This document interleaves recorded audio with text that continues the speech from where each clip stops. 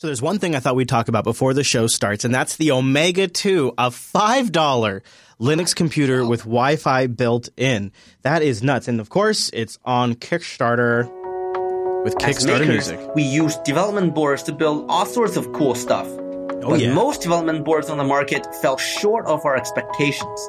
They're bulky, confusing to set up, and overcomplicated. Damn it. We usually spend far more time reading the documentation than actually using them to build things. Today, we're changing that. That is one of the dumbest Say hello statements to the I've ever heard. Omega 2, the world's simplest development board. The Omega 2 is tiny. At less than a quarter of the size of a credit card, it can easily fit into any project. But don't be fooled by its size. The Omega 2 is powerful. It is a full Linux computer. That's right. This tiny purple thing runs the same operating system that powers some of the world's most mission-critical infrastructure. Yeah. The Omega 2 works out of the box. It comes with built-in Wi-Fi and onboard storage, so it comes to life the moment you power it on. Onboard storage for something that small is impressive. The Omega 2 is familiar. Built-in you Wi-Fi control it with too. apps, just like your regular computer. We even have an app store so you can discover apps created by the community. The Omega 2 is easy to program. In fact, you don't even have to write any code. It supports Node-RED, a graphical tool that you can use to create programs drag and drop by programming. simple drag and drop. I'm having LabVIEW flashbacks. But if you are into writing code, the Omega 2 supports many Make sure you use Sublime. So I was a backer of the Omega 1, and also TechSnap host Alan Jude, huge fan of the Omega 1. They actually really delivered on the first Omega. So they make some pretty funny claims, but they are already, because of their past success, they are just, look at this, they are crushing it. With a goal of $15,000, they have raised $268,392. Wow. Holy smokes. So the Omega 2 is coming. Show me the money! I don't know. I'm interested, especially with the built-in Wi-Fi. It's rather incredible. Yeah. I wonder how... This is considerably incredible. Yeah, I just back that right now. With Wi-Fi and storage built in for $5, is that really... Will it really be $5 when it ships? See, if you pledge $10... you get your hands on the Omega 2 Plus, double the memory and storage, and double the fun. And it includes a built-in micro SD slot. And shipping by November, too. Wow, really? I guess that they've got the supply chain Yeah, down. they've got the supply chain. Look at that. Look at that compared to a size. Look at that. That's compared to a Cherry right there. That is amazing. That is amazing. This is Linux Unplugged, episode 157 for August 9th, 2016.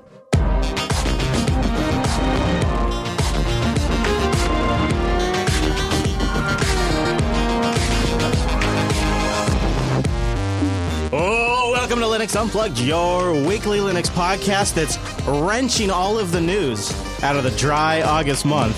My name is Chris. My name is Wes. Did I get that right, Wes? Pretty good. Pretty good, Thanks, Chris. thanks. I like it. So, I thought at the beginning of the week we were going to have a small show for you. And I hate saying that. Right. And I thought, okay, maybe we might end up with a medium-sized show. We were hoping for a nice, because medium, August tends to average. be a little slow. People are on vacay. Yeah, exactly. But no, it turns out we have a big show coming up on 157. Linux botnets are on a rampage, apparently. And it's because you suck at managing them, at least according to experts. Quote unquote. We'll tell you about this ridiculous story. The guys over at Solus have a pretty nice solid upgrade. Humble has a bundle that actually includes some Linux games. We've got some benchmarks that compare Ubuntu versus Ubuntu on Windows, native versus Windows. And it's actually kind of interesting. Snap's got some updates. And then later on in the show, we're going to talk about our favorite SSH hacks. One of the coolest tools ever invented for internet communications, built right into our Linux box, and there's so many neat things. So we're going to go around the virtual lug and talk about some of our favorite SSH tricks, and Wes and I will share ours. Plus, we'll tell you about a new feature in OpenSSH 7.3 that was just released that's really cool. Then after all of that, inspired by Noah's app pick this week, I'm going to talk about how I have recently started using tag spaces to tag and manage my local encrypted text files with a system that allows me to add keywords and groups and labels and metadata information on top of my file system.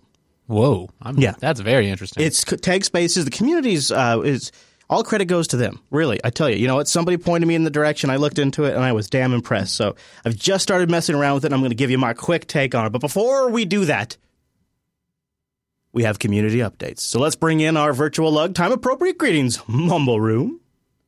Hello. Hello. Greetings. Hello. So I'm excited to break this next story down with you guys. Hello. Hi. I smiled when I saw the headline. It was one of those where I saw it go by and I'm like, open a new tab, coming back to that one later. And it is now time to share it with you. Linux botnets are on a rampage. This is CNN breaking news. That's right, Wes. Not just your average rampage. Oh no. A rampage of epic proportions. Linux-operated botnet distributed denial-of-service attacks have surged in the year's second quarter due to a growing interest in targeting Chinese servers and Wes. This is according to Kaspersky Labs that was in a report released last week. Now, I'm scared. I'm just going to come on right and say it right now. I'm scared. How does Linux fit in?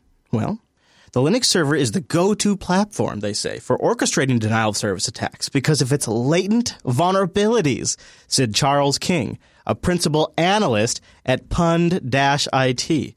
A common problem is they're not protected by reliable security solutions. He goes on to say. Oh, is he perhaps a vendor of any of that I could buy for him?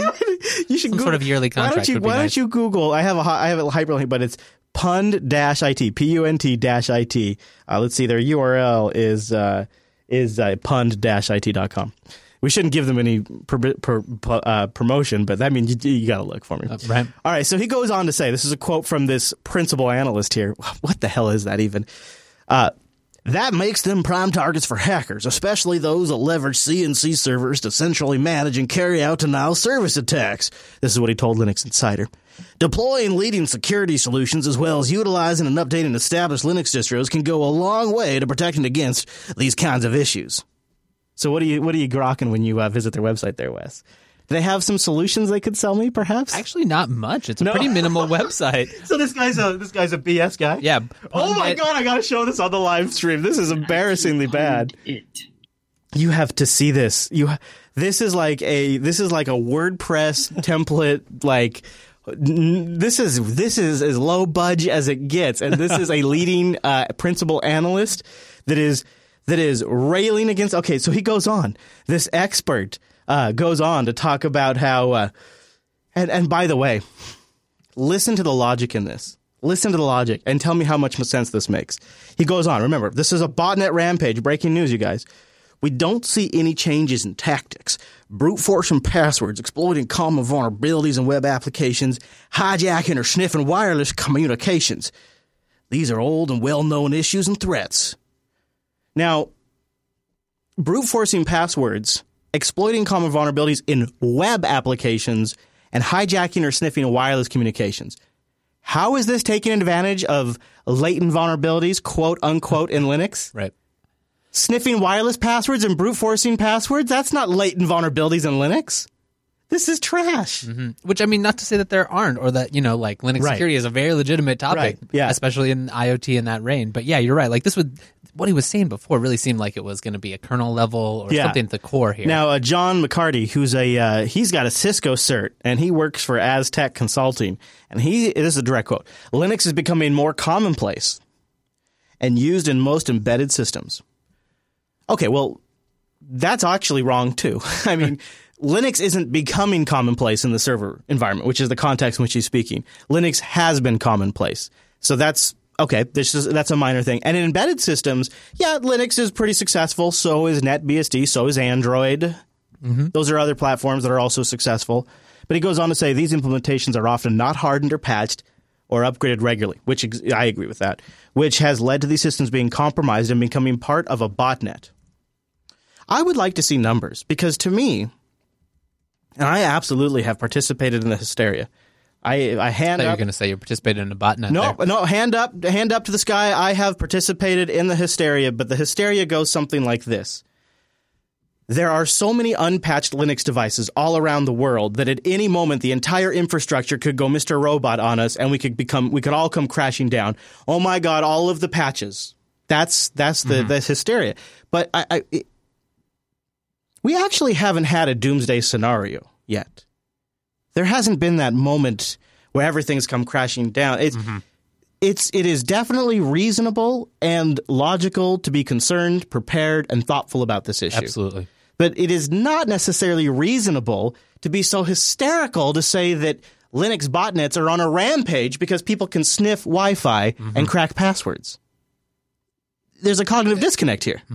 I also wonder who exactly this article is targeting, because it's either is it like just the lazy sysadmins who but there's not a lot of technical details, and it really doesn't help like a desktop Linux user to do anything except for maybe like go try to buy antivirus software that they don't need. You know what? We'll bring up the antivirus software when it comes back to the Ubuntu on Windows benchmarks. Turns out big difference there. All right, so just wanted to put that out there. You'll see the news Linux botnets on a rampage, and I scratch my head. I don't see Ike or Josh in the Mumble Room today. They're probably too busy blogging or something. They do a lot of that. They do have some new features, though, in Solus, which I wanted to just mention really quickly because I'm always impressed with at the speed they get this cool stuff out.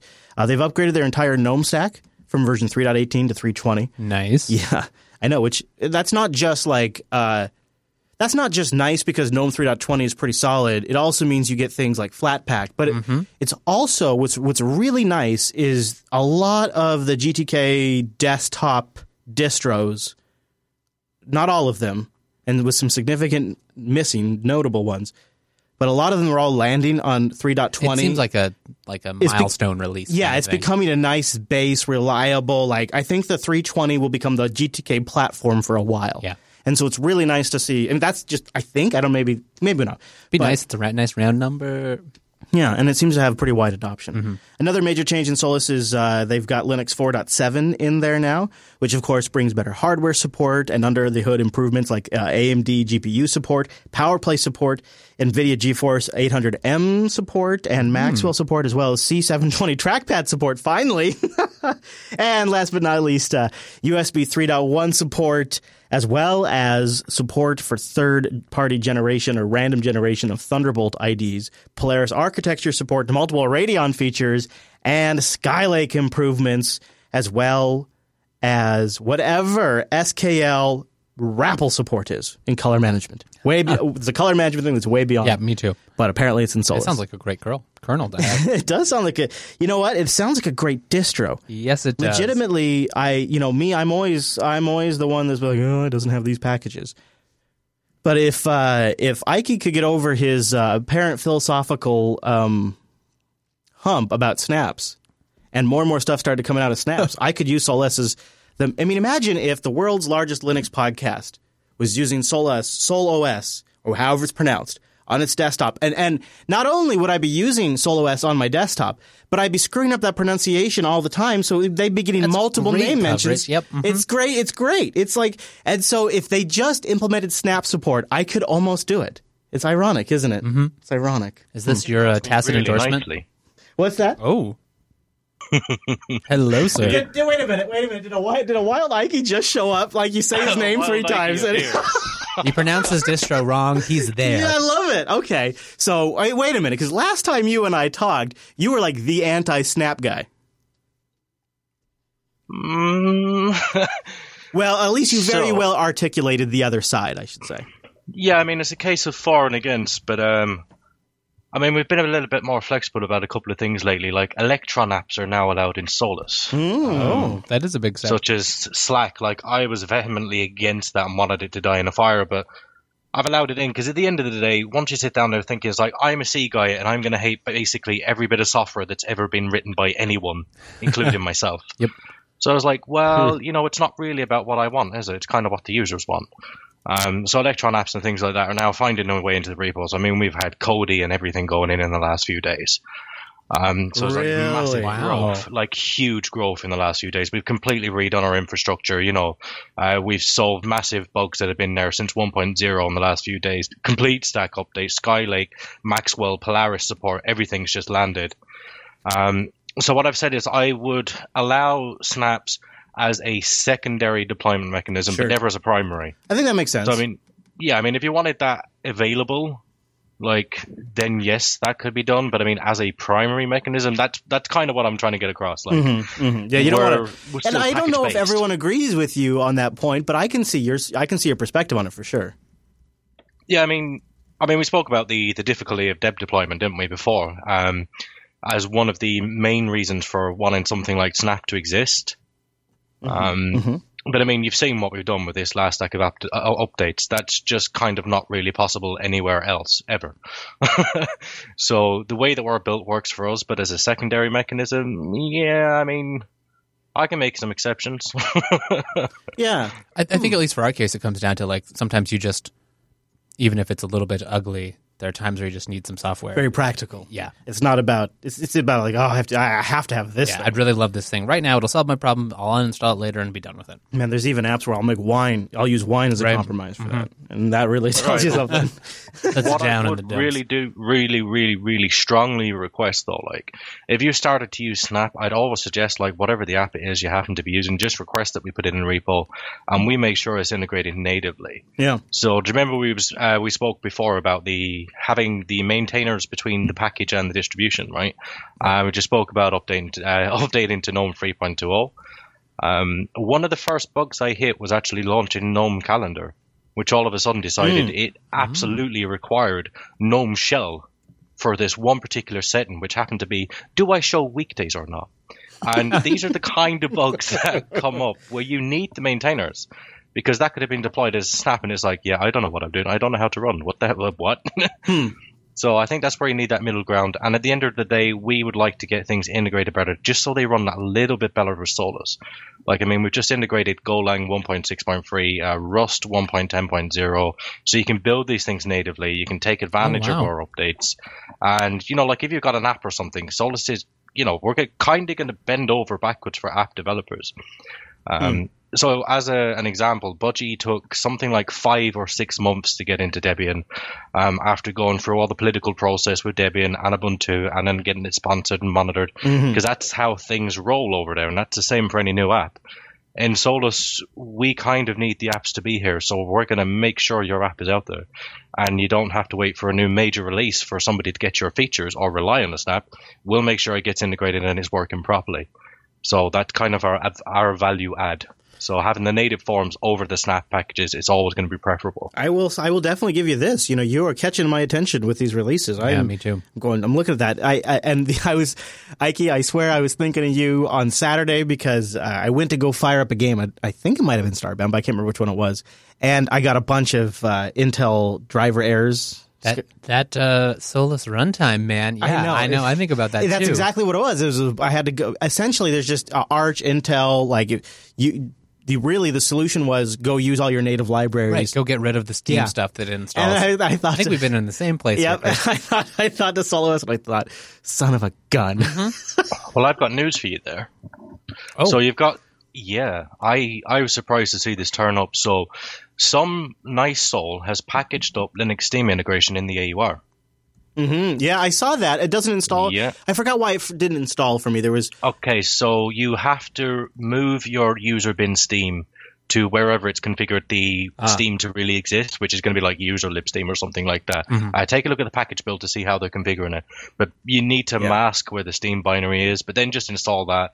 And then, you'll be using LSI instead. God, I do love Arch, though. That is almost the Arch. This could almost be Arch's slogan. If it's great, it'll end up in Arch. Well, and I think that's where something maybe that to go back to earlier, the snaps kind of play a role, especially if people are good about asking you guys to upstream stuff. Is like kind of that's kind of what the AUR does for Arch, is like a proving ground. How much interest is there? Wouldn't that be interesting if you could derive user interest by watching snap packages and seeing, okay, well, this is probably something we should just bring in-house. Right. Huh. Interesting. All right, so let's take a moment and talk about Snap, since we've been there's just been a pretty cool update. And then after we talk about this, I kind of wanted to pick Wimpy's brain because he published a Snap package that I am particularly interested in. So Snapcraft 2.13 and Snapd 2.11 landed with support for downgraded installed snaps, as well as other things like new commands. Buy, try, find private, disable, refresh, and revert. These new commands let users buy various applications that are being distributed in Snappy stores. Also, they obviously allow other, not just Ubuntu, but other distros to do the same thing. They also allow you to find private snaps, which I think is an interesting concept, disable installed snaps altogether, as well as downgrade any snap package you've installed. Now, this is definitely turning on some of the obvious features that snaps can provide. When logged into a store, Snap Find -- private lets you see snaps that have only been shared with you. It's pretty interesting. So snaps are getting some pretty cool updates. And I wanted to pick Wimpy's brain about one of the snaps he published recently, about maybe the process, what it was like. It's called Pod Publish, a tool for encoding and publishing podcast content and assets, which it's been, I think, a fork of something that Stuart Langridge started a while ago. And I've seen people that work on some of our GitHub projects associated with this. So, Wimpy, what is Pod Publish, and what was the process like of creating a snap of it and then publishing it somewhere? Pod Publish is a re-implementation of BV Publish that's written by Stuart Langridge for publishing the Bad Voltage podcast. And is this like a bash script, or is it something beyond that, or is it like a series of prompts that it asks you for information about the show and does like the tagging and encoding? No. So Stuart's was a Python implementation, and I know Python, so my implementation is in Python as well. Love it. And there you go. You basically have, in its simple form, you have two commands: encode podcast, and to invoke that, you point that at a configuration file, and in the configuration file, you specify the paths to your artwork and show notes in Markdown and what the episode number is and all of that sort of thing. And it supports string interpolation, so you can define some sort of like global variables, if you like, in the configuration, and then they'll be inherited into the various... Yeah, exactly. String templating. And what does it assume is on the other end receiving this information? At the moment, it will, for the encoding process, it'll encode to OGG and MP3 and MKV, which is H.264 with AAC audio. And the MKVs are specifically designed to go into YouTube with little to no re-encoding on the YouTube end. Good idea. So in terms of the go ahead. And in terms of the publishing, it will publish to SSH or SFTP using just about every authentication mechanism you can muster, and it will also publish to WordPress. It assumes PowerPress at the moment as the only back. In fact, actually, it doesn't assume any backend at the moment. It'll publish to WordPress and also upload to YouTube. You can define in the configuration which of those you have enabled or not. So at the moment, the Ubuntu Podcast YouTube channel is banned for the second time. So we have that feature disabled in our configuration file right now. How does that happen, Wimpy? Wow. How do we get banned? Yeah. Because we've got out of copyright theme music from 1927 that somebody claims is copyright. See, here's the thing. That literally happens to me 3-4 times a day. So I don't understand why you got... Yeah, it's a long, tedious story. We uploaded a load of stuff at the end of last year. We basically uploaded the whole back catalogue of the previous 8 years. That'll do it. And we got community strikes for that and then got banned. Yep. Yeah, it doesn't take much. Then we persuaded them that we'd been ignorant but not malicious, so we were unbanned. But then we'd got a couple of strikes remaining on a few podcasts, a few episodes. Mm-hmm. So I filed an appeal against one, and it was successful. So I thought, brilliant, I'll just do the same appeal against the other 7. And then we got banned again because you're not allowed to appeal more than one at a time. Yeah, isn't that a great system? Wow. And legitimately, I have thought about on, just sort of principle getting off of YouTube, but it really is a good platform for so many people. Like I just asked on the Linux Action Show on Sunday, hey, give me a comment if you watch this entire show on YouTube, because it's not common for people to watch long shows. Lots of comments from people saying they did, I watched the entire show. Also, if you're on YouTube, thumbs up this video right here. Do it. If you listen or watch the entire Linux Unplugged on YouTube, give it a thumbs up, because what I want to demonstrate is there are a huge amount of Linux users that, and there's lots of reasons I hear, blocks RSS feeds like FeedBurner. Oh, wow. That's a common one that I hear is work blocks X, and the only way I can get around it is I use YouTube DL or something like this to pull your show down. Pull the playlists or whatever. Yep. And there's a huge percentage of people that have like deals for YouTube. Like if they watch YouTube, they get it for free, or they get a deal, or it doesn't count against their cap, or even for ISPs. And so there's a lot of reasons to be on YouTube. Makes it really easy to do Chromecast, that kind of stuff. Yeah. So I feel you, Wimpy. I'm curious about this stuff. How from the Python angle, from like for the virtual env or pip requirements, how is the snappy packaging gone? That was actually quite straightforward. The only complexity with snapping that application was originally that in Snaps you can stage packages, and that means pull in a deb and put that in my snap because I want to use it or things that are in it. And I originally staged FFmpeg, and that didn't work. But now snaps have got, they originally called wiki parts, and I think they might be called online parts now. But a way of pulling in an existing snap source part into your snap. So now the pod publish snap actually builds FFmpeg in the specific way that's required by pod publish within the snap. So it's got its own special version of FFmpeg integrated within it. That's very interesting. So that was the only sort of caveat, but it works quite well. It works better that way actually, because you can, customize it, just enable those codecs that you need and keep the size of that FFmpeg implementation minimal. Yeah. Okay. So here's something I think we haven't figured out yet with snaps, and it's probably going to be true with all the other universal application installers that may or may not come to fruition. There's no contract. There's no guarantee on updates. I for example thought, well, I'll use the snap for Telegram, and then very quickly discovered that it's several releases behind. And then I realized, oh yeah, of course, just because I'm using a snap doesn't guarantee I'm going to get updates. Back to Ike's argument about just using, the distro's repos or package management system. But Wimpy, what are your thoughts on that? When you publish a snap, what is sort of the implied contract there, and what are your intentions with something with Pod Publish or other snaps you publish? So you talked about the new version of Snap earlier, 2.13, and you mentioned the refresh command. That is the command that will update your installed snaps. But it's still incumbent upon the snap author to actually sorry, go on, carry on. Well, I mean that my issue appears to be that the snap authors are not updating their packages all the time. So the issue is not so much that I don't have a mechanism to update the snap, is that they are not. How will you know what the schedule is? What is there's no implied contract. Right. Yeah, there's no established norm. It seems like it's just up to the whim of Does it follow the master branch? Does it follow stable releases? Does it follow nothing at all? So the version of the snap should tell you what version it's using, whether it's tip of Git or a Git snapshot or a stable release version.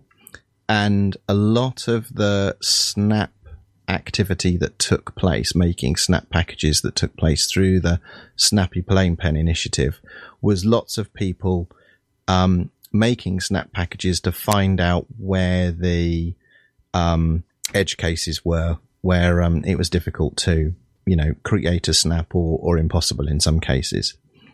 The product of that is to try and get those Snapcraft packages that were made adopted upstream. So the view of snaps is it's the upstreams that will actually maintain the snap packages, and they will release snap packages in accordance with their release schedules in the same way that they release new tarballs, for example. I see. So like in a sense, you could have it almost integrated in with the CI systems or anything else. Yeah, you can. I mean, everything in I think this is true.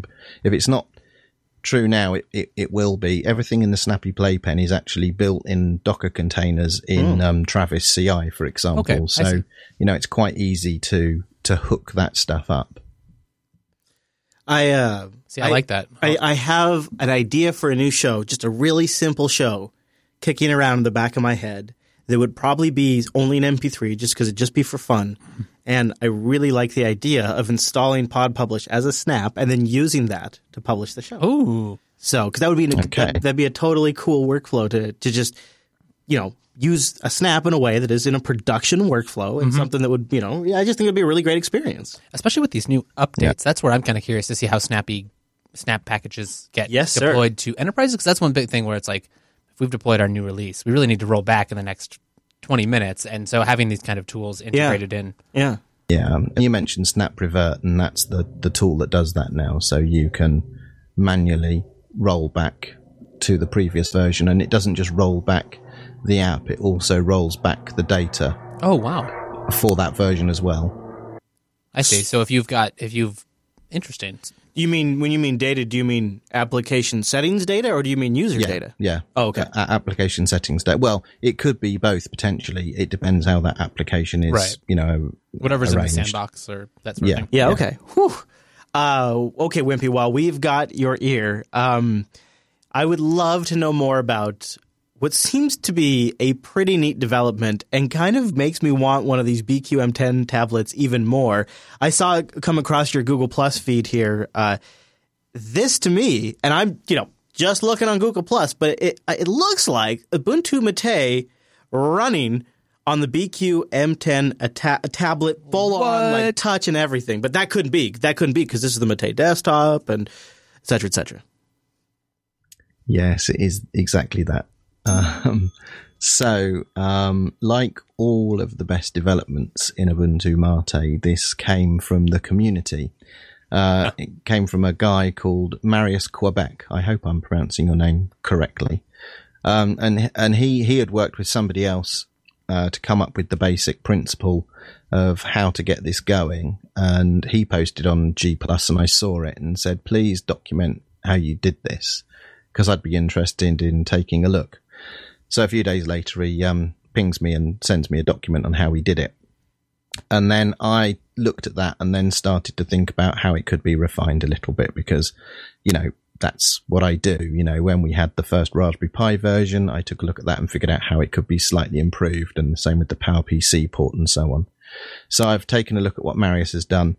And essentially the way that he's done this is to take the Xenial pre-install image of Unity 8, stick that into a CH root on the BQM10, bind mount the relevant places, launch Xmere, and then spawn the and then what he does is he then installs the Ubuntu Mate core meta package over the top of the Unity 8 CH root, and then spawns the Mate session into that Xmere window. So, and it works.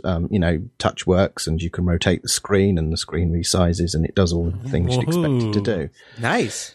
And, you've got things like Firefox pre-installed, which actually work very well. And curiously, it seems to work better than the version of Firefox that's shipped along with the M10. I haven't quite figured out why that can be the case, but it appears to be. So, because I've done the work with the Raspberry Pi images, I've got a build system for making root file systems for ARMHF. So I've been tinkering with that so that instead of having to put the Unity 8 image on and then install some extra stuff into it, I've made just a Mate core root file system that you can just extract directly and use that directly. And I'm just trying to clean up some of the rough edges and find out how to integrate it a little bit more seamlessly, because it requires a little bit of hackery in order to sort of put the scaffolding up for Xmere and then run the session. You have to do it all through the phablet shell, and I'm trying to find a way to do it directly on the tablet, so you can just have a launcher icon, click it, and it starts. Here's my Oh, go ahead. Or maybe you're about to say, because I think my use case fantasy for this is not so much in full-on tablet mode, although that sounds useful when I need something quickly and I'm on the go. But to me, what feels like the real ace-in-the-hole use case for this would be I connect it to an HDMI hookup and a Bluetooth keyboard and mouse, and now I'm using the Mate desktop on a lower-end resources machine on a large screen that has, perhaps a better response time. But I don't know. I mean, what is the use case here? Because it seems at first like not. It seems like Ubuntu Mate is not itself lended, as you might say, to a touch environment. It is not necessarily the one I think of when I think of a touchscreen experience.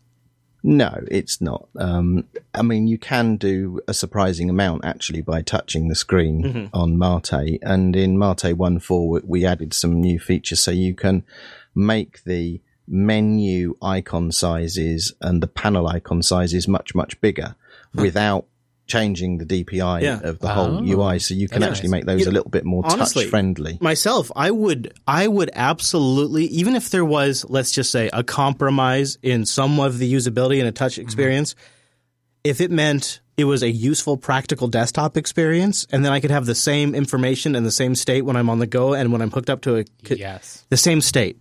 That's really what it is. If I have notes in gedit when I'm plugged into my at my desktop, when I'm at the client's desk, sitting down trying to remember what it was, or when I'm at work trying to remember that great idea I had for the show, that same gedit doc is still up on the screen.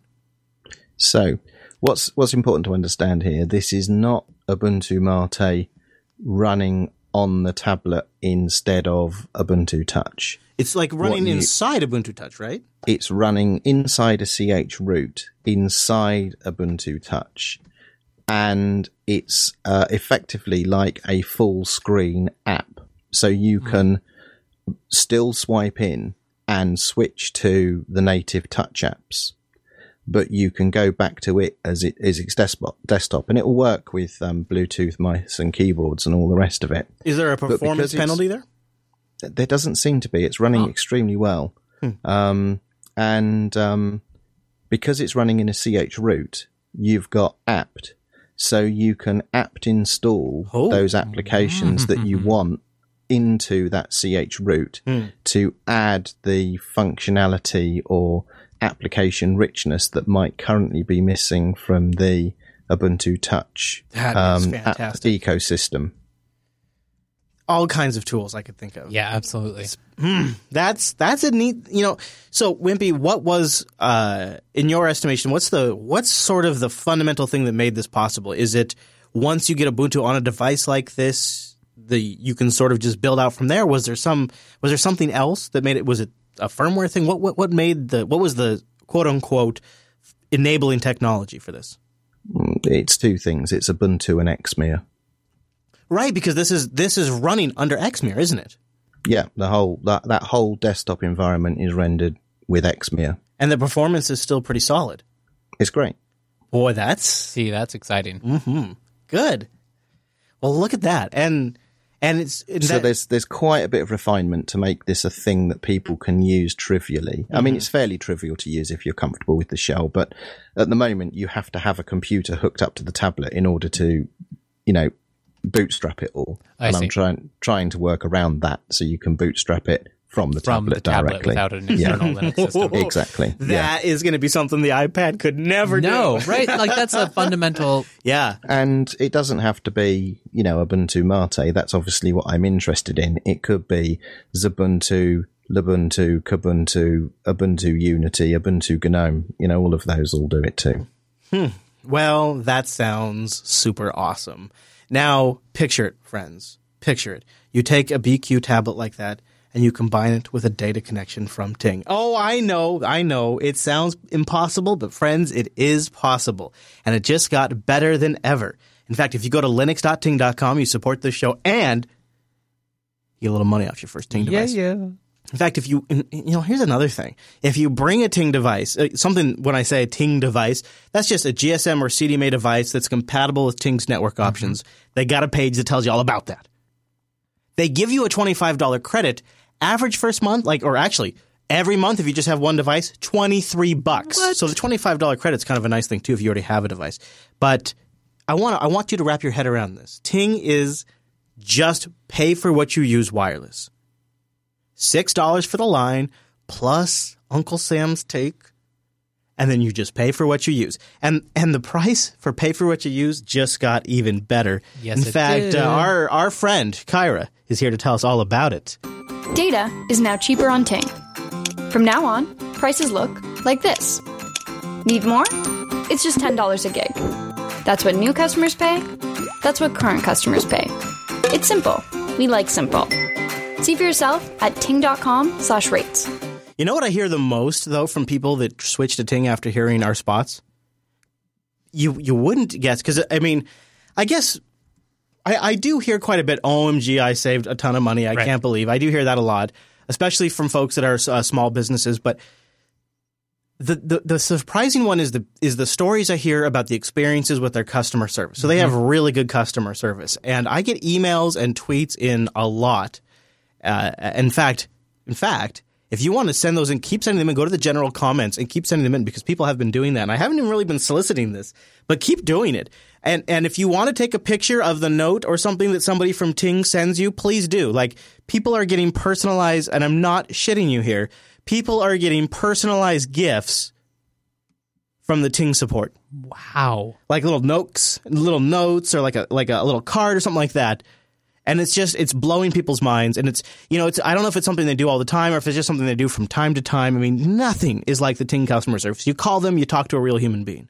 And there's no BS. They stick with you through a problem. And let me tell you, I can testify to that. The one time in over 2.5 years I've used Ting, the one time I had to call in was when I was doing the road trip to Noah's house. And I don't know, I was in Montana or some crazy backward place. And no offense, Montana. And the Ting rep literally stayed on the phone with me for over an hour as we worked through all kinds of bad connectivity, problems with the CDMA network, and none of it was Ting's fault, and they still stuck with me till the end to make sure it all got working. They could have punted at any moment, and they didn't. They have tons of nice devices you can buy directly, all of them unlocked. You own them outright, or you can bring your own, or just buy it directly from the Play Store.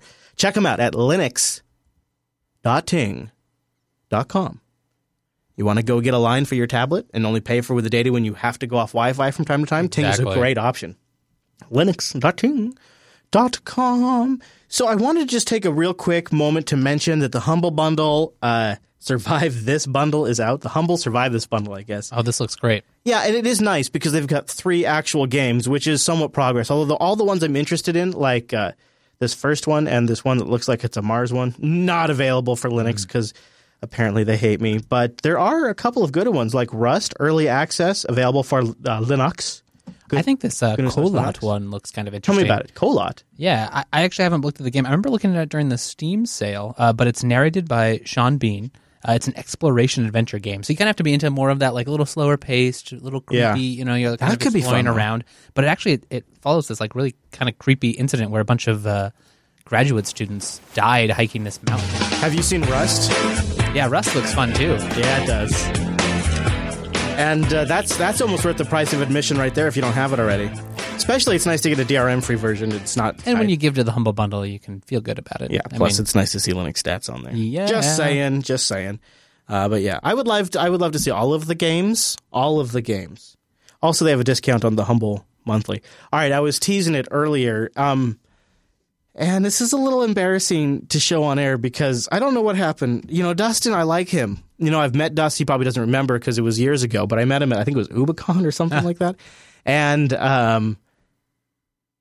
I just don't know about this picture of him over on Linux.com. It's like a picture for you, those of you listening. It's all inverted, so what's black is white and what's white is black, and then they have the tux. They have Dustin wearing a overcoat. Yep.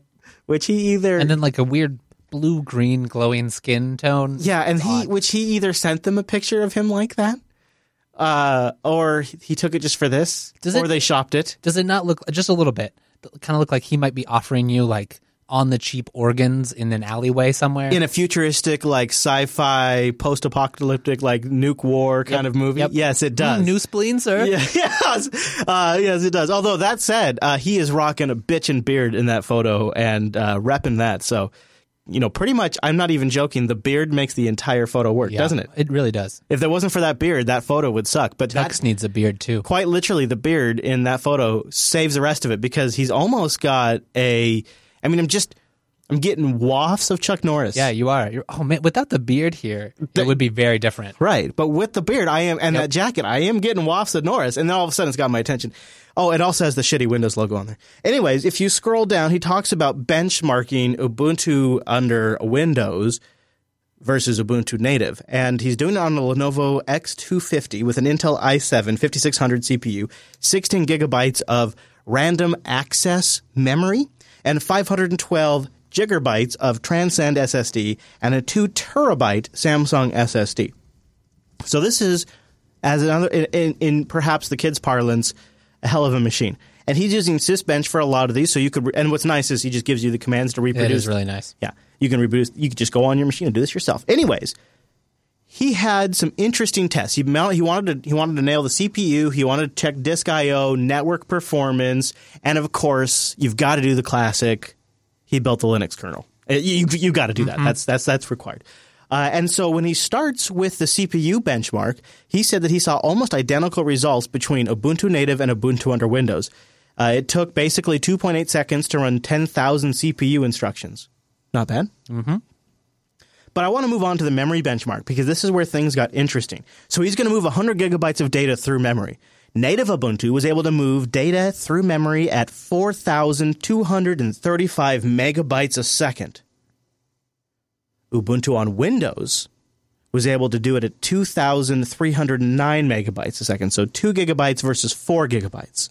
That's a second. That's a huge difference.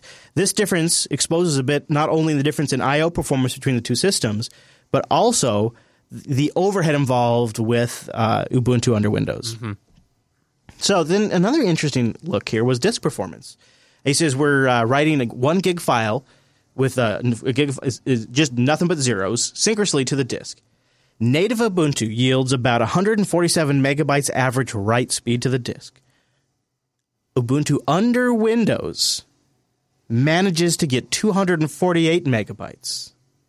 So a difference of 147 under native Ubuntu, 248 megabytes under Windows. A massive difference. How is this possible? Well, it's a bit of trickery on Windows. The flag that we're sending the DD command, the desync command, which is supposed to guarantee synchronous writes to disk, ensuring that every single byte is in fact written to disk and not cached in a buffer memory, kind of cheating the throughput. Boop.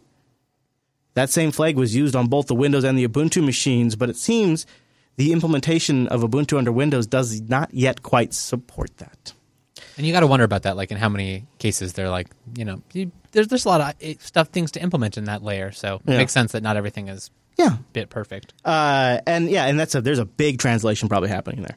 Network throughput, specifically testing TCP bandwidth using IPperf. The native Ubuntu machine averaged 935 megabits, while Ubuntu on Windows an average of 805 megabits. A noticeable reduction there. But the one we've all been waiting for, the Linux kernel compilation test. The native Ubuntu build took 5 minutes, 38 seconds, while Ubuntu on Windows took 8 minutes and 47 seconds. I don't want to wait that long. No. It's suggested, by the way, remember I mentioned this earlier. So Dustin contacted some folks at Microsoft, and you know what their response was? What? I know we turn this on by default, but you might want to disable Windows Defender. No way. Yeah. Really? Wow. Yeah, so now he didn't have time to try it, but that seems to be. Well, if anyone has this Redstone, they could try it. Stuff built in, you should try it. Yeah. Get back to us about it. So he concludes, from a performance perspective, CPU and network-bound processes will perform nearly identical in Ubuntu on Windows as native Ubuntu on bare metal would. For heavily cached disk I/O operations, Ubuntu on Windows might even outperform native Ubuntu on bare metal. But for heavily randomized reads and writes and memory-heavy operations, Ubuntu on Windows does introduce a bit of overhead that might be noticeable in some workloads. Pretty cool test. It is kind of an interesting, even though you introduce this, translation layer, it's kind of an interesting way now where you can benchmark a Windows system or a Linux system and then use the very same tool, regardless if it actually supports Windows or not, and run the same benchmark. So that's kind of interesting. Yeah, and it really does also speak to the rather awesome technical implementation that the Windows subsystem folks have done here. Mm-hmm. I mean, that's pretty impressive. Yeah. It's damn near wine quality, you might say. Also, it's probably a lot easier now. You have Windows. You want to install Linux, but you're kind of a purist and you want your own custom compiled kernel. Makes it a lot easier to do that too. I want to continue to follow it with like a remote distance. Like I'm not going to install Windows 10 and try it. Right. We're not hosting the show from Linux. No, I'm not that Windows motivated. 10. But I will watch as things drive by me, and I'll go, "Oh, that's interesting. Okay, I'll note that." I do see a lot of excitement from like the people who use Linux professionally because they have to deploy to servers, but like they're not watching the show. They're not Linux enthusiasts, and there seems to be a lot of excitement there. Just like, I don't have to use a Mac. It's a nice like, feature. I don't have to install Cygwin. Yeah, Rikai, editor of the show, right? Oh, yes, and much more. The Beard ended up breaking down and taking advantage of the free upgrade. I understand, Rikai. I only slightly judge you. And he went ahead and installed the Ubuntu subsystem, and it is the only way I can describe it as is it's unnerving. It's unnerving to all of a sudden see him using Linux commands in what is clearly a Windows box. See, that is weird. It's like, whoa, that's not LS. That's not right. You mean dir? Yeah, you mean dir. Wimpy, can we go back to full bandwidth here for a second? Full spectrum wireless bandwidth. And can you chime in a little bit for the folks over here in the U.S. that might not have heard about it or those that missed out on what the heck FOSS-Talk is and how the hell it went? Because I listened to the Ubuntu podcast, and it sounded like a pretty fun event. Yeah, so FOSS-Talk, it was the first event. It was organised by Joe Ressington from the Linux Luddites. I happen to know Joe is trying to fall asleep at the moment with one earphone plugged in, so if you can just pan me left to right a few times, I know that'll irritate him insanely and wake him up. So yeah, Joe organised the event. It was this Saturday just gone. It was a small event. Joe wanted to make sure that it was small enough that if lots of people didn't turn up who'd said they were going to turn up, it wouldn't look like it was a complete disaster. As it turns out, I think pretty much everyone that requested a ticket turned up. So there was about 50 people at this event. It was at a pub in London. So it was a gastro pub, so good food, good beer. On the ground floor. There was a small hotel above it, and then a basement venue where the event itself took place. And we had the Linux Luddites do a 45-minute show. The Ubuntu podcast, we did one. And then Linux Voice did a podcast. And then there was what was billed as the Drunken Mashup as the last show of the evening, which was Joe and Stuart Langridge and Dave Meckaslippers from Geek News Radio, and a lot of heckling from the audience by that time of night with the intake of beverages. So yeah, four 45-minute podcasts with a half hour in between, an hour and a half or so beforehand for drinks and chatting, and then late night drinking at another venue round the corner afterwards. So it was basically a big social gathering with some podcasts going on to keep people entertained. That's a nice way to describe it. I like that atmosphere. It makes me want to. I want to go like, let's do this here in the States. Let's figure out a time after Scale or some other Linux Fest or something like that, and let's just do one of these here because that's. Oh man, that seems cool. I wish you guys would have streamed it live. If I could, I would have watched that for sure, or even listened. I would have listened too. Yeah. I know that, but you actually overall the audio turned out pretty good. So I got to give credit. Yeah, Joe knows what he's doing. I was Joe's roadie, so he just pointed at cables and told me what to do, and I got on with it. But yeah, I think the idea was to keep it as simple as possible this first time round, and and maybe there'll be another event. I think the aspiration is definitely for there to be another one, or this is the first of many. Who knows? The live show maybe the scope and scale will increase over time. Good approach. Really, very good approach. Because there's nothing like doing a live performance. Doing something that you normally have recorded in a setting where you're comfortable. You have everything you need. Your notes. You have time to collect your thoughts. You're often in a room by yourself when you're podcasting. Right.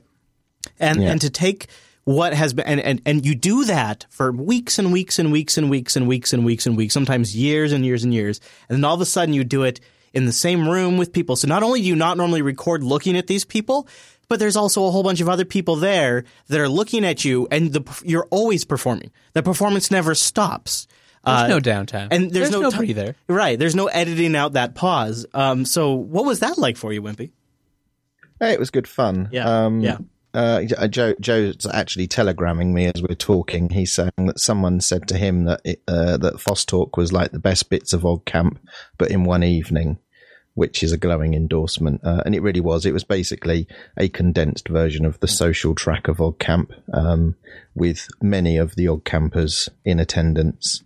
Not all of them, because it was obviously in London, and OggCamp is typically in the north of England, so we didn't have the full spread. But the event venue was very small, so we were only about 3 or 4 feet from the front row of the audience, so you could see the whites of people's eyes, and you could very definitely tell whether or not things were going well or not. Thankfully, it seemed to go well. Just like with music, where it's a whole different thing for the performer, but also for the audience. That kind of live interaction, you really feel much more close, much more engaged with the presenter. Plus, physically, you never live up to what people expect by listening to you. It's a winning. It's never a winning thing. It's so there's that initial awkward moment where they know you, they have heard you, they know how you think, how you talk, and you have no idea who they are. And it is funny because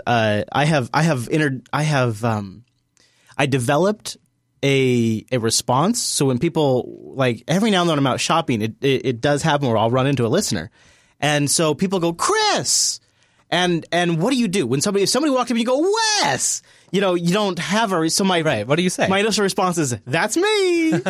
and so when I started dating Hadia, she noticed that this is how it happens when people run into me in public. Is that's me! So she makes fun of me every time it happens. Great. And because people walk up to you and they're like, oh, I know you, and I have no idea what your name is. Yeah. So, and you don't know if it's like someone you should know, or if it's someone you've never met, or... But at the same time, then all of a sudden you get to put a face to like an IRC name or like an email address. That's exciting.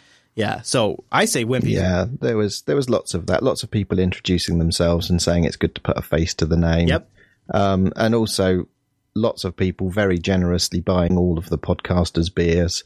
Joe rather optimistically had a large bucket in which to collect money to buy beers for the podcasters. Good thinking. And people were extraordinarily generous. So yes, my headache the following morning reflected people's generosity in that regard. So I just have one last question, and Poby's not here, so I want the full real story.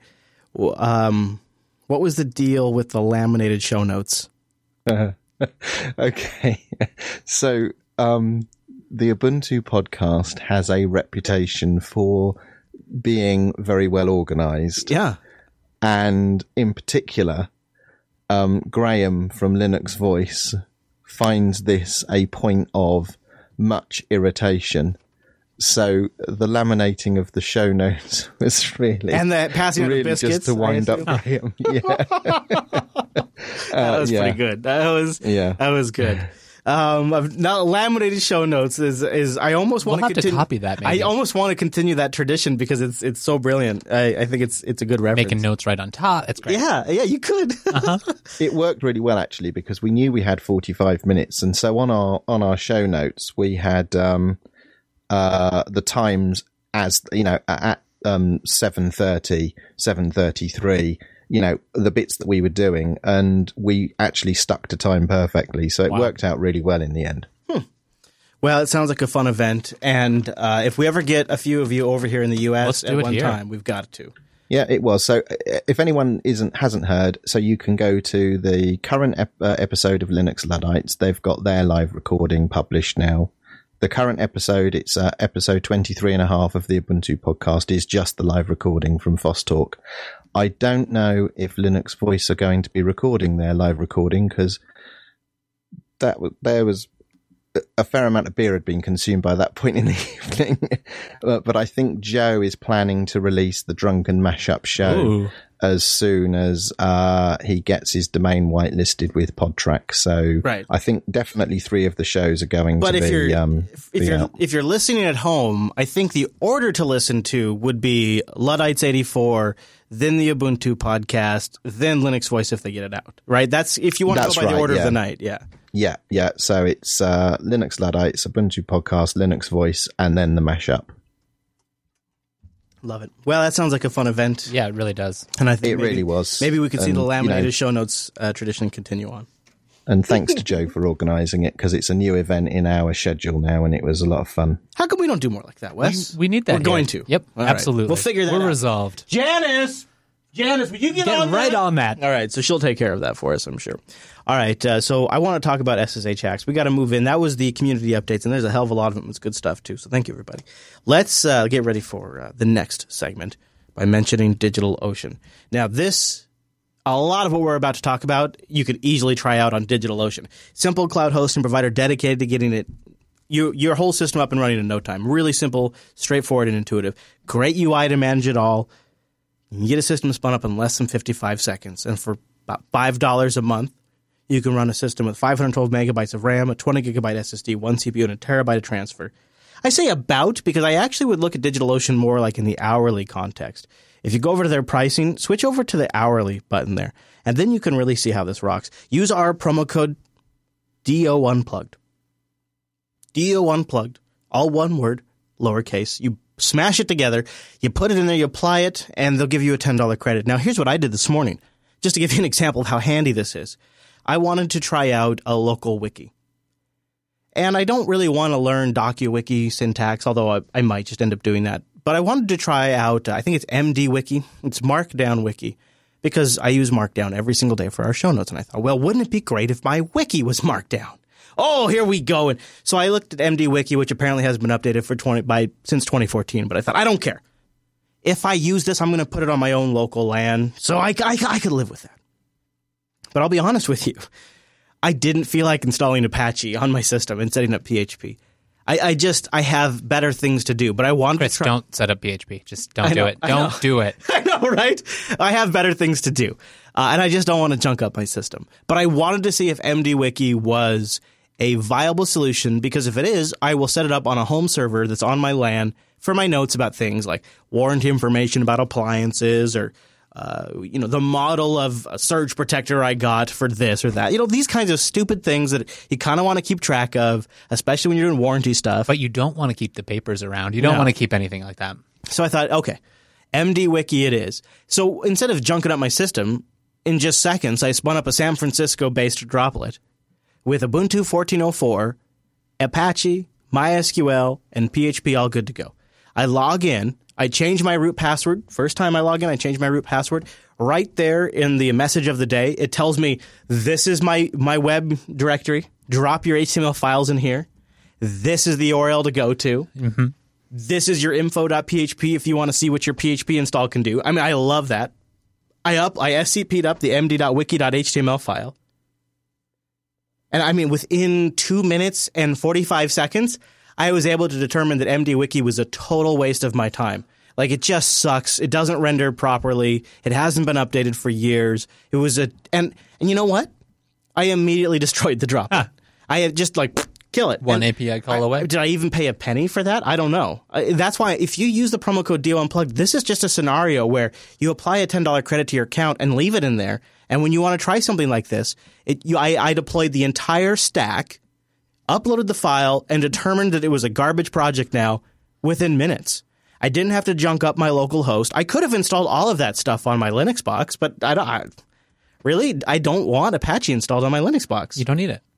It was Nginx really nice. exists. And that's why it's great to get that. So even if you want to try out the $5 machine and run it 2 months for free, that's awesome. But if you just want to apply the credit, you can try out their super powerful machines just for minutes.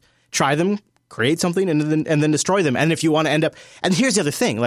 If I was trying something other than MDWiki, because I would always run that locally, but if I was trying something else and it worked fine, then I'm done. It's in production. It's on a production-grade system. It's ready to go. Bam. You have backups. You have snapshots, whatever you need. Yeah, and they have an API that makes it super easy to interact with open-source apps that have already been written. So check it out. Use the promo code DO Unplugged. And a big thank you to DigitalOcean for sponsoring the Unplugged program. And they got a brand new fancy-looking website, too. I was about to comment on that. It's nice, right? Yeah. Nice and clean. All right, so we're going to talk about SSH hacks, and I definitely want to hear from our virtual lug on their hacks, or tricks. But we should start by mentioning that OpenSSH version 7.3 was released recently. And it has a feature in it that I want to talk about kind of right off the top before we get into this thing, because this is so cool. It added some new features to the proxy jump option. Proxy jump, a command line flag to allow simplified indirection through one or more SSH base stations or jump hosts. So we have an article linked in the show notes, how to use a jump host in your SSH client configurations. So have you never actually surprisingly used this? Oh, and really? It seems really useful. It's very useful. But my understanding is I SSH to one machine, which then proxies my SSH connection to an entirely separate machine. Yep. And maybe I do this because I could have SSH running on host A on some crazy like port 443 kind of config, and then it could connect to my actual client. Well, it's also useful if you're part of like a larger enterprise or like I'm sure you I know Alan to a border uses this. SSH server and connect to it. Yeah, okay. These are the things I was and thinking a lot about. in the past, a lot of people use Netcat or other things to like proxy the ports between these, but for a while now, SSH has supported this directly. They have the capital W command here, which takes care of it for you. So you don't need to invoke any other third-party system. SSH can do it all itself. So this is just the like tip of the iceberg of stuff that you don't even think about I don't when I think about SSH. And we have like a whole line of SSH type tricks. But there's one I wanted to kind of talk about that you've installed earlier today that's sort of the opposite of this stuff. It's really for fun, or maybe even for a little bit of research on your own, and it's called CowWire or CoWire. I guess it's CoWire. I guess I like CowWire because I like the idea. Cowry? I like the idea of like CoWire. a cow tripwire. That's where but I think it's CoWire. CoWire. Let's go with CoWire. It's CoWire. I love it, and it's an SSH honeypot that Wes has set up on one of his servers for us to talk about here. I love this, and I'm kind of curious. You've had it going for a couple of hours. Yeah, that's true. Let's go look. Yeah, so let me tell folks what CoWire does. It's a SSH honeypot designed to log brute force attacks and shell interactions performed by the attacker. Here's some of the interesting features. You ready for this? It creates a fake file system with the ability to add remove files, a full fake file system resembling a Debian 5.0 install. How wonderful is that? Nice and secure. Yeah. You have the possibility of adding fake file content so the attacker can cat files such as etc password. Only minimal file contents are included by the default. Session logs are stored in a UML-compatible format for easy replay. And CoWire saves the file downloads with wget and curl or uploaded with SFTP and SSCP for later inspection. So if they transmit something up to the box, it stores it away for you to look at later. Which is great. Like, what are they trying to do? It's a honeypot. Yeah, it's a very easy to set up honeypot. How easy was it to set up? I think they might need. I'll see about maybe sending them some pull requests. There's a couple dependency things that maybe needed to be updated, or on like at least on. They had some instructions for Debian, at least with 1604. There was a few things like their pip requirements were slightly off, but I mean, no more than like 10 minutes of. Once you've got the Python dependencies installed, they have a very nice start and stop set of bash scripts for you that'll you can specify even like a virtual environment for you to use that, so you don't have to set up anything like that. So I thought it was pretty easy to get going. They do recommend that you have a non-root user that you run this as, because all of the SSH sessions will be in that user's name. Oh, yeah. So is that what you did? Yes. So do you So could we give the live stream a URL to SSH into, or I mean an address to SSH into? But they would have to know so essentially it's a honeypot they could bang on and then we could watch what they do. Yep. But it does legitimately have like a username and password they would have to know. Like they'd actually have to be able to hack it, right? Well, you can configure that. So there's Sorry, no, but go that's on. exactly the point of a honeypot. You don't just give direct access. You need to make it, challenging so that it seems real. In the first place. Right, yeah, for a legitimate honeypot. But if we wanted to let the audience bang on it.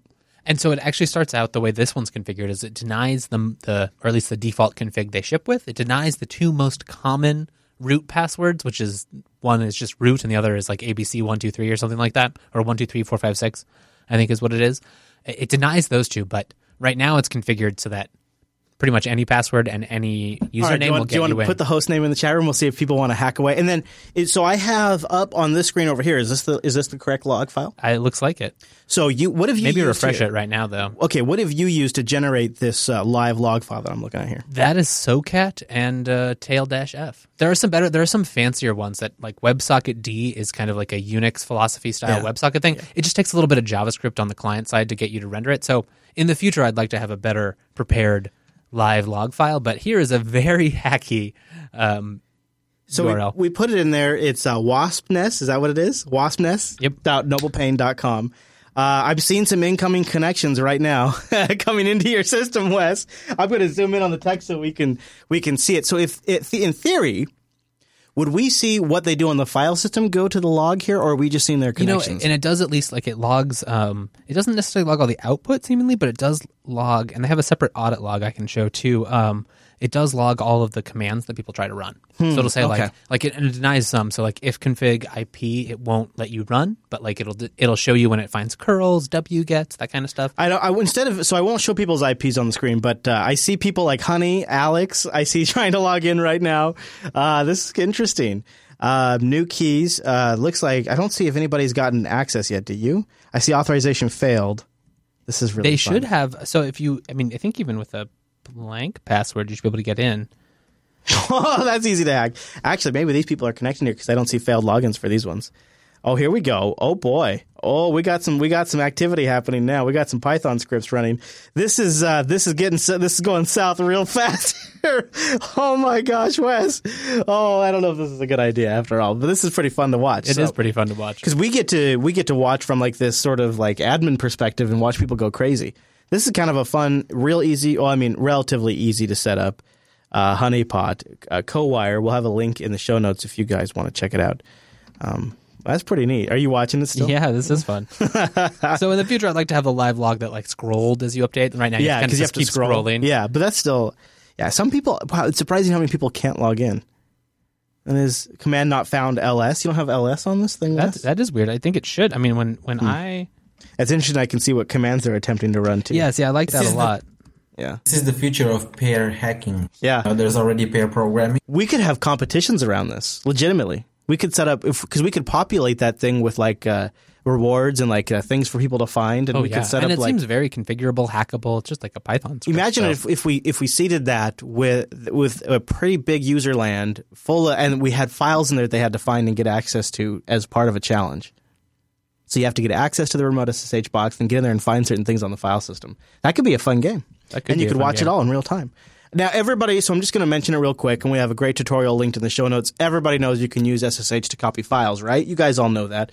I think that's pretty basic. You probably, if you're listening to this show, know that. But if you don't, or you haven't messed around with it a lot, if you've ever heard that Linux is hard to copy files around on a network, then you don't know about SCP. So we have a link in the show notes that walks you through how to use it. I use it almost every single day. Almost. But just moving something down from a droplet to my machine or something like that. Like Especially if you're doing it right and you already have your key authenticated, that kind of stuff set up, it makes it very easy. You know, we have some instructions on that too. There are commands you can do to remotely copy your keys around, and we're gonna get to that. Before we go any further, though, before I go through my list, does anybody in the Mumble Room have something they use SSH for all the time, like copying files with rsync or something like that they want to mention? Because I think there's some uses that people have come up with for SSH to like publish something remotely or grab something or update something remotely that a lot of us don't think about because we don't have those use cases. So if anybody has an interesting SSH uses, I'd love to hear it. I heard in the company I work in, if any of the developers is using SSH to connect to somewhere to do some administrative work, it usually means somebody's getting fired. Why? Because system administrators should be just have everything magically working for the developer not to have to go there and set anything up. Yeah, so they basically don't want them having shell access. Yeah, they shouldn't be needed. Like, we're trying to get rid of system administrators, and now we're just praising apps for system administration. Like, okay. Well, there is a certain amount of truth there, just in that, like, ideally, and it depends very much on the case and how much technical debt you have, et cetera, but ideally you should have like a log server set up. You should have that being absorbed somewhere. You should have configuration management set up so that ideally the need to SSH is minimal. But there are lots of cases, QA, et cetera, where you really do need that SSH. Yeah, for sure. Ike, I'd love to hear the use cases over at Solus. So in Solus, we had to come up with a scalable build system, as you can imagine. And we use SSH in a couple of ways to achieve this. Basically, there's a couple of rules whenever writing any software. Rule number 1, never write your own crypto algorithm. Never do it. Right? It's rule number 1. Rule number 2 behind that, really, apart from don't use glib, it should probably be don't reinvent authentication.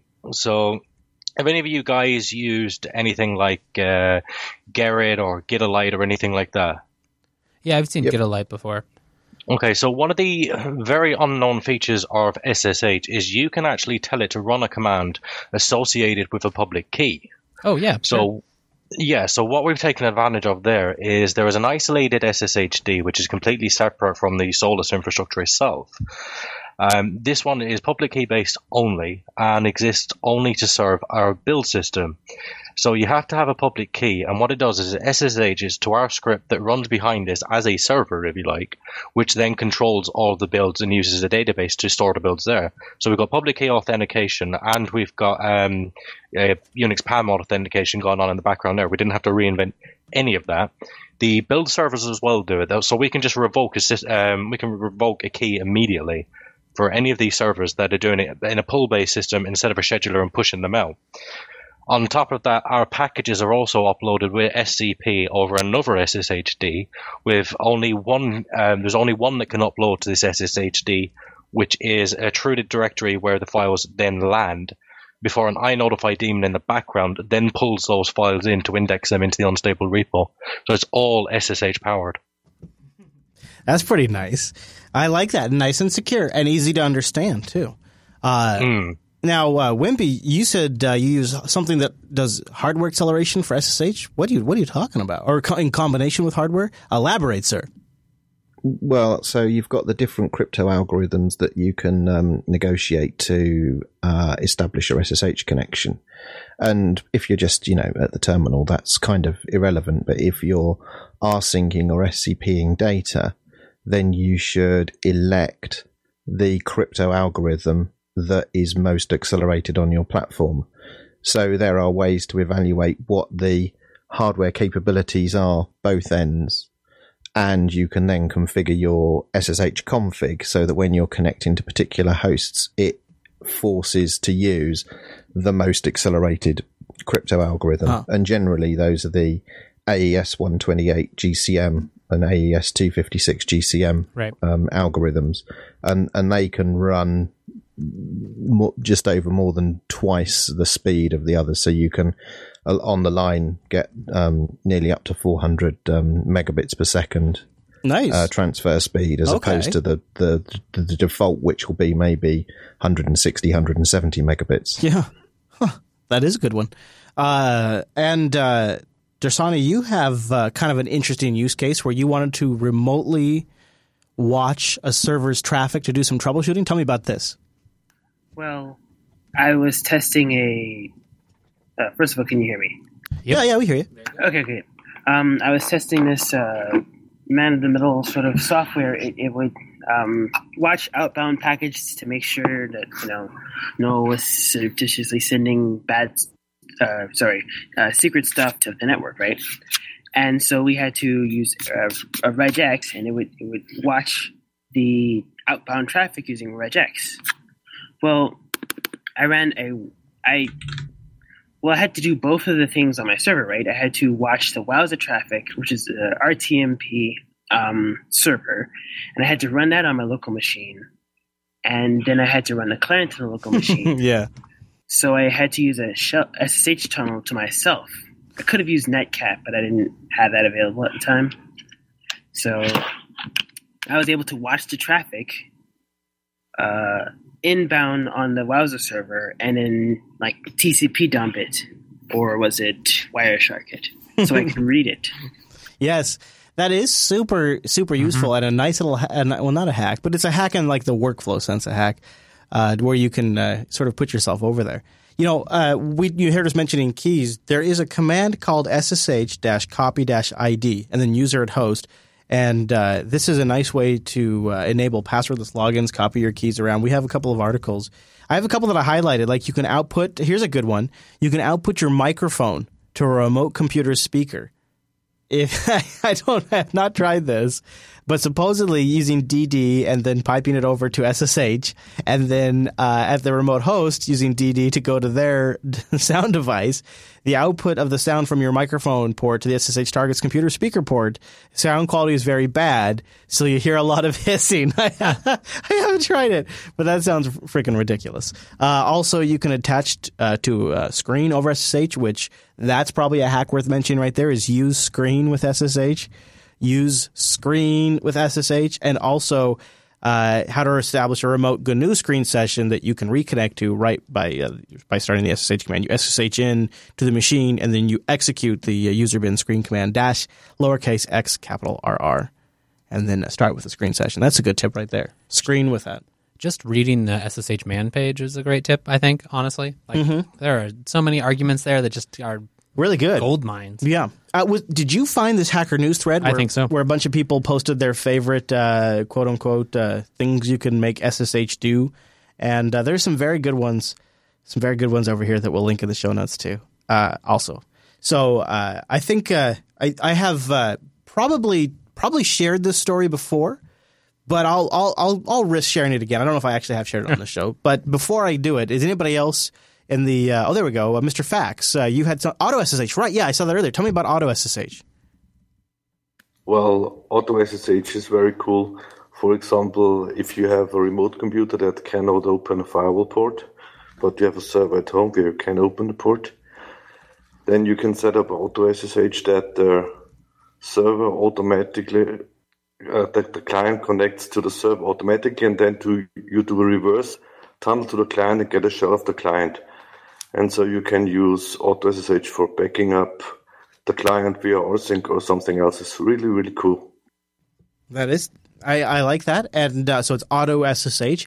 And Wimpy, you were talking about FWKNOP, which is like I'm guessing a port knocking tool. What's this? It's not port knocking. It's a single packet authentication mechanism. So it's like an additional layer on top of SSH. So like instead of port knocking, something maybe alternative. So it's sort of a key-based packet authentication mechanism that then enables the rest of your SSH connection to then establish. So you can have SPA, and then you have your key-based authentication.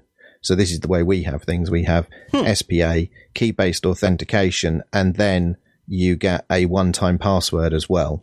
And it actually prints the QR code on the terminal that you can scan with your phone to get your then second factor as well. So it's like three-factor authentication to an SSH jump server. That's awesome.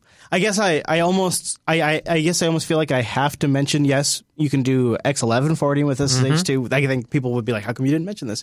And probably remote command execution. That's all. So you can just send a remote command over there, which is amazing.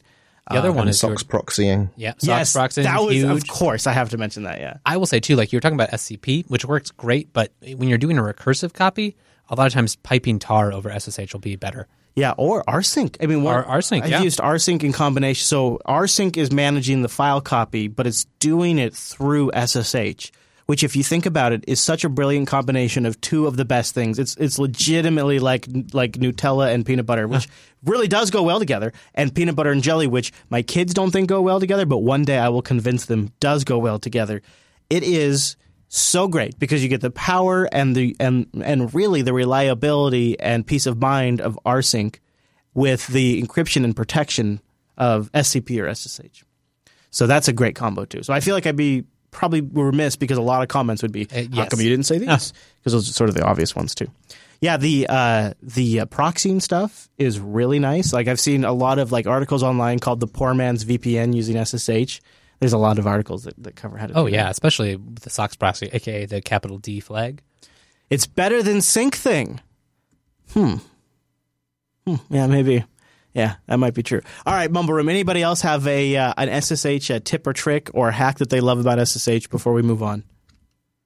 Going once. You do? I do. I just want to mention the lowercase w flag for setting up ton/tap devices. Ooh. SSH can be your layer 2, layer 3 VPN. It's all over TCP. So like if you're super performance critical, it's not the thing to do. But if you're on a good connection, I've gotten speed ups for like over bad links over like using DigitalOcean. Yeah. Or if you just want something like you have some apps that don't respect SOX proxies, but you want to proxy them through SSH. Yeah.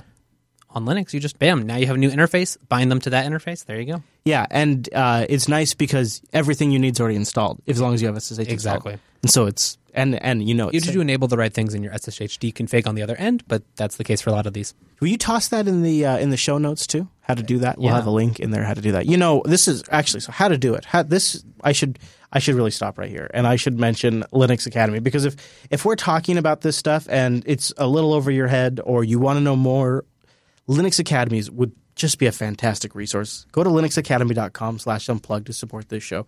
Now, they also have all the advanced topics around Linux, but it really is a great platform for learning more about this kind of stuff. They've got the essentials and really all of the things that have sort of been built on top of it. Stuff you really, if you haven't been through proper training, the little details you might have missed that make a difference. Plus, on top of all of it, they have instructor mentoring to help you as you go. Learning paths. Series of courses and content planned by instructors for very specific types of career tracks. And then if you're busy, they have learning plans. So you can pick a course and set a time frame and fit to it that matches your schedule. They have note cards that can be forked by the community to help with studying. They have video courses with self-paced in-depth video guides on every single freaking topic around Linux, the cloud itself, DevOps. The labs and exercises are unique because they give you the real-world confidence to do this stuff. You're walking away from something where you've really worked hands-on with it. So you have the confidence to work with the real technology in production. And for me personally, that would be worth the entire Linux Academy subscription right there. The nuggets give you a deep dive into something when you just want to go into a single topic. And they have iOS and Android apps to help you study from your mobile device. And they have a community stacked full of Jupiter Broadcasting members because they've been advertising here for a while now. And they're constantly expanding. They're always adding new content. They're always improving the previous content. From fundamentals to the advanced stuff. Check them out at linuxacademy.com/unplugged. If anything we've mentioned today sounds new to you, you probably could have learned more at Linux Academy. linuxacademy.com/unplugged. Over the years, I have bought into many management systems. Systems to manage my photos, systems to manage my MP3s, applications and systems to manage my notes, my personal notes, my client notes, my family notes, my work. Oh, Wes, you know what I've learned after all of these years? Just put it on the damn file system. Right. Turns out we solved this in like the early 90s. Yeah, just make a damn file out of it. And if you have it on the damn file system, then I can get to it when I SSH in. I can get to it when I bring up my file manager. I can get to it from my Guake drop-down terminal. I can get to it from an application that sits on top of it. And not many times, I would imagine, in my adult life, will I sort of completely start over. So the house I moved out of, it was unique because we had a lot of input on how it was built, and I had a lot of knowledge of how it was wired and where everything was done at and what was what.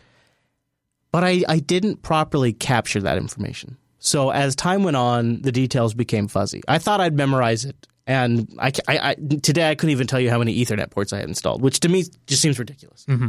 So now that I've moved into Lady Jupes and I've begun building a home network, which you and I were talking about on the pre-show, I thought to myself, I am really at such a square one position again, which is so rare, which I know you're kind of going through the same thing, having just moved. It's rare when you're like, I can tear down everything I have right now and start fresh. And one of the things I have learned about myself is I will forget the little details over time because life goes on. And I thought, wouldn't it be wonderful? Wouldn't it be an accomplishment if I could document properly everything. Serial numbers, warranty information, support information, implementation, configuration details, and have a spot to put it all that I could recall it fairly easily. And so that started me down the path of trying to find the perfect wiki software. And I think I kind of blame Noah for this. Right. Because he started talking about it on Linux Action Show this Sunday. He got a diary where he puts his thoughts and feelings into about clients and stuff. And I thought, geez, I could really use a spot that was kind of safe. Some sort of like personal store. Yeah. You can come back to it. It's there when you want it. You can ignore it when you want to. And maybe, and legitimately, Wes, years could go by before I have to reference the information. Because it's like, without touching it. It's like maybe my refrigerator's warranty information. Or that old notebook you have and you come back to it like, oh, okay, yeah, that's right. Mm-hmm. And so I started with DocuWiki, which is a very simple to use local wiki. It's really nice. I highly recommend it if you are very familiar with its wiki syntax. But it didn't fit my needs. So I was a little disappointed. I looked at MDWiki, didn't fit my needs. What hasn't been updated. So I've been a little disappointed. So Wimpy, I want to hear about ZimWiki because it is definitely a name I've seen go by online, seen it mentioned by the community a few times. Have you messed around with it? Yeah, it's what I use for keeping all of my sort of documentation notes. So really? It's a desktop wiki, a GTK desktop application for doing wiki and note taking, and it does, document link. It just like a wiki works, but all of the documents are just text documents. So I've got those synchronized to all of my machines. Now, the syntax, is it like its own unique little special syntax, or is it? Well, I'll tell you what. I'll bring one up in a text editor rather than Zim, and I'll tell you. Oh, okay, yeah. And it just looks at local files on your file system, and so I've just got a folder called Notebooks, and it's all in there. I think I have looked at ZimWiki in the past. It does seem very familiar. Yeah, but so why use this instead of just create files on your file system? Why not just have a directory structure that makes sense and just put it on the file system? Its content type is text XZimWiki, and the markup looks like Markdown-ish. I like Markdown-ish. I mean, it depends on how close, but... And you find this to be more efficient than just having a good file structure? Yes, because you can cross-link the documents and you can create like a new top-level category and then hierarchies within that. Yeah. And it does the wiki linking within it as well. So if you want to, link back to stuff. I don't use it for formatting. I use it for hurling information in. So when I'm chatting to people on IRC, I just grab whole conversations out of IRC, dump them into ZimWiki, so I've got a record of that, and then I can go through and, tidy it up at a later date and turn it into something, more useful. In fact, but I've got all of my documentation in there. And how are you syncing that at all, or are you just one machine has it all? No, I sync it. Okay. Using? I use Sparkle Share for that. Oh man, I want. Nice. Oh geez, I want to pick your. I'm thinking about using Sparkle Share for. That's the one I haven't tried. Yeah, I like for this. Sparkle Share works really well. Yeah, because it's just text. You can put screenshots and stuff in there, and Sparkle Share is designed to do that sort of collaboration thing. So it's got Git behind the scenes. Yeah, do you just blast it all up to GitHub? You just slam it all up there.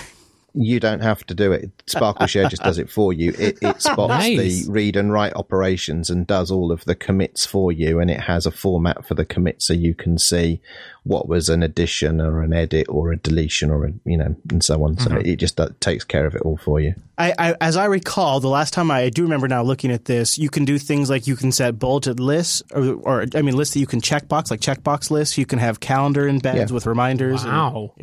There's quite a lot of functionality. Yeah. This is a good one. This is ZimWiki, I think, has got to be top on my list. Here's the other one I'm playing with right now. And I don't know if you've had a chance to try it out. It's called it's been recommended before. I think I might have mentioned it even before, and I've been intending to really give it a go. It's called TagSpaces, and you can find it at tagspaces.org. And it's an open source personal data manager, quote unquote, that helps you organize and browse your files on every platform. Now, here's a couple of the details, and I'll tell you why I ended up using it too. It's running completely offline There's no cloud integration at all. No login required. And you can still use it on platforms like OwnCloud or Dropbox or BitTorrent Sync, SyncThing, SparkleFile, SpiderOak, whatever.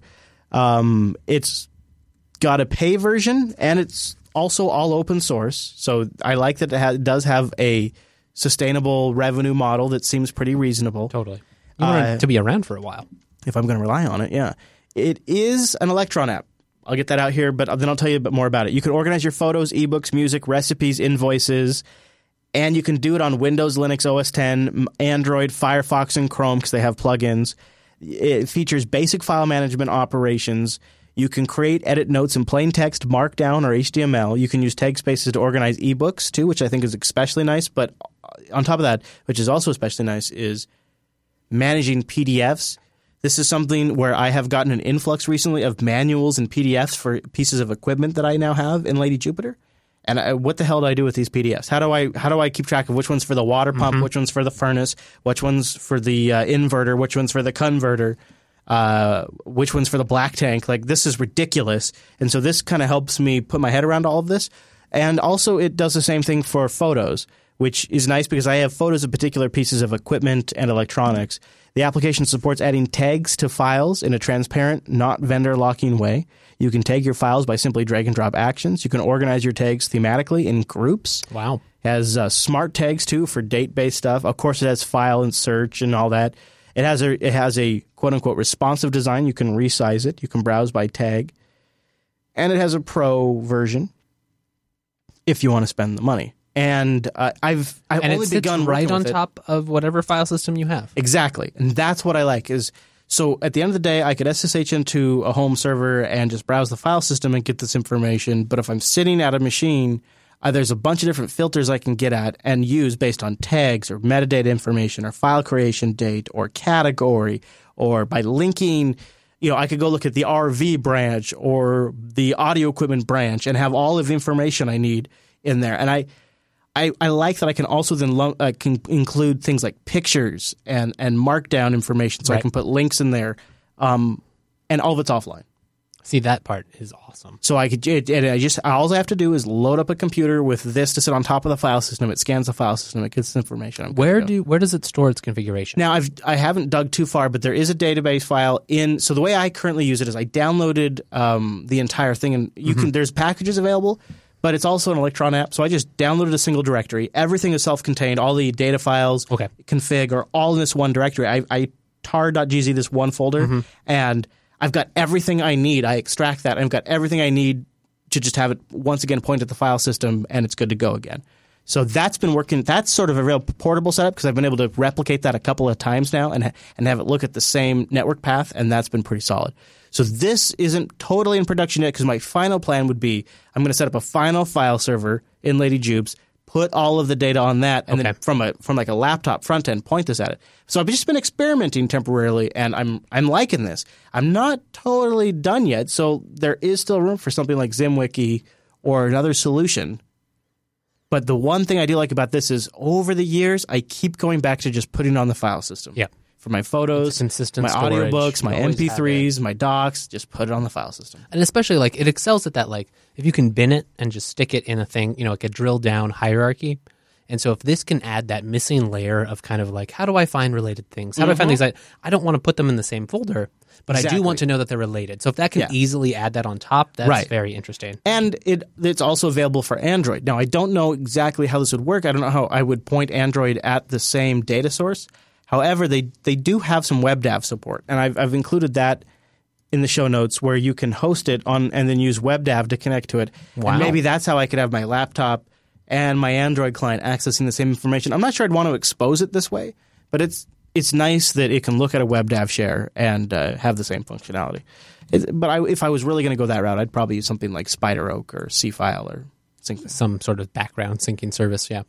Yeah, so that's tag spaces. I really have to think I'm going to give that a try. I've looked at some, like, there's some Fuse-based tags, file systems, that sort of thing, and none of them have really stuck. But have you thought about, as you're setting up your new network in your new place, if you're going to take down notes on how things are set up, like what the passwords are? And yeah, and I do have my own KeePass database and that kind of thing. You just kind of keep notes in there right now? I do that for, like, account-based things, but there's a lot of stuff, kind of the stuff you're hitting on, a lot of that maintenance stuff, a lot of the little details in life that I don't, maybe they're in Google Drive, maybe they're on my own file server, maybe they're backed up in Tarsnap, but I don't have a lot of those linkages between them, and I rely on the find command or something like that. So this seems like a really good way to be like, okay, these are all associated with the network. These are all associated with the appliances that I own. So I'm very curious to see how that works out. And I do think that there's a lot of objections to being an Electron app, but this seems like also kind of a middle ground where it's actually kind of reasonable because the features they want, I like that it's very pretty. It seems usable. It seems like something I could have someone who wasn't even a Linux user or a tech-savvy person jump right in and use it without worrying about it. Seriously, when you first launch it, it steps you through sort of the logic of the application, and it gives you a good layout of how you interact with it. This is where things are stored at. Yeah, it's really nice. Wimpy, you had a point of clarification about OpenFiler or Filler, or I don't know, on Lash. So go ahead, sir. Fire away. At the end of this week's Lash, you said that you were experimenting with OpenFiler. Yes, sir. Did you mean OpenFiler? I don't know. I guess. Why would I not? Do you think Chris knows what he's talking about? Have you listened to the show before? I have not installed it. I intend to install on a Intel NUC attached to probably about 3 terabytes worth of test storage, OpenFiler. But unless I'm calling is this? Yeah, are you getting the name conflated? With what? So we were discussing Open Media Vault. There are 2 of them. Yes, that's right. Yeah, maybe I was because I haven't downloaded it yet. So maybe I was. Yeah, that's actually my to-do this week. OpenFiler's like a sort of a dead project. So you and I were discussing Open Media Vault. I can't keep it straight anymore. Yeah, I guess it probably was. It was probably, that's what I get for. Was it an off-the-cuff comment? Did I make? Was it an off-the-cuff thing I said on the show? Yeah, it was towards the end of the show. Yeah. That sometimes when I speak off the cuff, I don't really. I do that. I got in trouble last week for saying something off the cuff too, which was just a totally I just you know what I'm talking about. I do, and I don't know what my problem is. I don't know what it is. And unless it's a prepared statement, take Chris's words with a grain of salt. He probably means like 2 versions different. I would like that not to be round the case, name though. by a few letters. The only reason I'm seeking clarification is because Chris and I have been discussing Open Media Vault, and if he downloads OpenFiler thinking this is what I recommended, he's going to be very disappointed. Well, I did download OpenFiler though, so I guess I just won't even. I haven't installed it yet, but I have downloaded it. But I don't know if I've downloaded Open Media Vault. I feel like I should. So the project's not being, because I feel like I should at least look at it. But if the project's not really being worked on, that sort of seals that deal for me. I thought it had sort of stagnated, and when SP in the chat room says 2011. When you look at their documentation, they talk about Linux 2.6. So you are. This is a good time to mention this. So I don't want to overdo this. I know I've talked about this a lot recently, but I'm currently in the process of redoing my network storage and I want to try out a bunch of things. And I had Rockstore on the list too, although I just recently eliminated that. I was talking to Wes about that earlier today. It sounds like OpenFiler's off the list now. Right now, what's on my list is Open Media Vault and FreeNAS, and I have feelers into QNAP because they have a rig that runs Ubuntu that I think would also be very cool. Now, I'm just going to cross Rockstore and OpenFiler off the list, which really brings it down to, if I'm going to roll it myself, FreeNAS or Open Media Vault. I'm down to 2 now. And what's pushing me towards Open Media Vault, in all honesty, is Wimpy has got a great testimony for it. He's really sort of sold me on it. Do you want to talk about your implementation at all, or why you've been happy with it? Yeah, I mean, I've been using it for years and years now. I think I started using it around the 0.4 period, and it's 2. Something is the stable release, and 3.0 is imminent, I think, looking at how that's been developing. But it's a Debian based NAS solution. The 2 series is based on Wheezy, and the 3 series is based on Jessie. There's a site called omvextras.org, which is the community-maintained plugins, and it has plugins for quite literally everything imaginable, including ZFS and SnapRaid and Greyhole and just about every disk management and redundancy strategy you can imagine. So it's a fun thing to play with because you can really explore the options that best suit you. If you just want to add disks of unequal sizes, there are, redundancy strategies to support that. Or you can go with ZFS, or you can go with LVMs and XFS. There's a whole raft of options. But it's got plugins for MB Server and Plex Server and all of the stuff that some people use, Sickbeard and Couch Potato and stuff like that. Nice. The essential. Yeah, it's just everything. It just, all in one thing. And because it's Debian under the hood, when you need to, you can just SSH into it and set up the bits that you need that are specific to what you want to do. This is exactly what I was talking about earlier. This is So just to jump in here, is it, if I'm correct, is it based on Debian 8? Is it 2.2, whatever the current 2 series is, which is the stable version currently, that's based on Wheezy, which is Debian 7. Yeah. The 3 series, which is in beta at the moment, and I get the impression is very close to final, that's based on Jessie, which is Debian 8. Nice. Okay. I'm currently running 2 instances of OpenMedia Vault 2, and like you, I'm preparing a NUC to replace both of those, and I'm building that at the moment. That's running version 3. And how's that gone so far? Because I was thinking about starting with 3.0 when it came to Open Media Vault, just so I got a sense of where they're going, because I'm not likely to want to reload my system a month from now or upgrade. Yeah. And when I went to version 2 a couple of years ago, I did install the betas and upgraded them to final. So I did the initial deployment on the betas. So I've done that before and it's been fine. It's fine. It's got 30 terabytes hanging off the back of it. So that's cooking along just fine. And how have the plugins worked for you? Yeah, so that was the thing. I've been sort of keeping track on how the plugins are developing, and the ones that I need are now all available, and as best as I can see, all work perfectly fine. So the first beta for version 3 came out in sort of January of this year. There was another beta release about a month ago. So, there's sort of 6 months development time. And in that period, I think a lot of the work has really been around having the community maintainers for the plugins update their plugins to support the new API in version 3, so that on launch day, all or most of the plugins are available. Yes, absolutely. That's a good, healthy community, and I was just talking to Angela too. She has an old Arch system that hasn't been updated for like a year. And wow. I was thinking maybe this we is just the Chris Ops special over there. Yeah, and I thought, well, whatever Open Media Vault or FreeNAS or whatever solution I end up on, I should probably replicate, because she has a NUC at her house. Oh, okay. And so I think I'm gonna whatever one I end up on, I'm probably gonna do a pretty wide deployment of it. And at least 2, maybe 3 installations. Well, and it would be really nice to have nailed down that storage appliance, roll it your own, something you understand that you don't have to necessarily buy. You can roll it your own. And I like buying local, aka having it run Linux. Yeah, I think that's nice. Not that FreeNAS isn't a great product. No, totally. But if you already know, Open Media Vault is kind of not a spin-off exactly, but a reaction to FreeNAS. So the lead developer of Open Media Vault was a FreeNAS developer, and he had a disagreement with the direction that FreeNAS was going, so created Open Media Vault as a result. Interesting, and also sort of encouraging as well.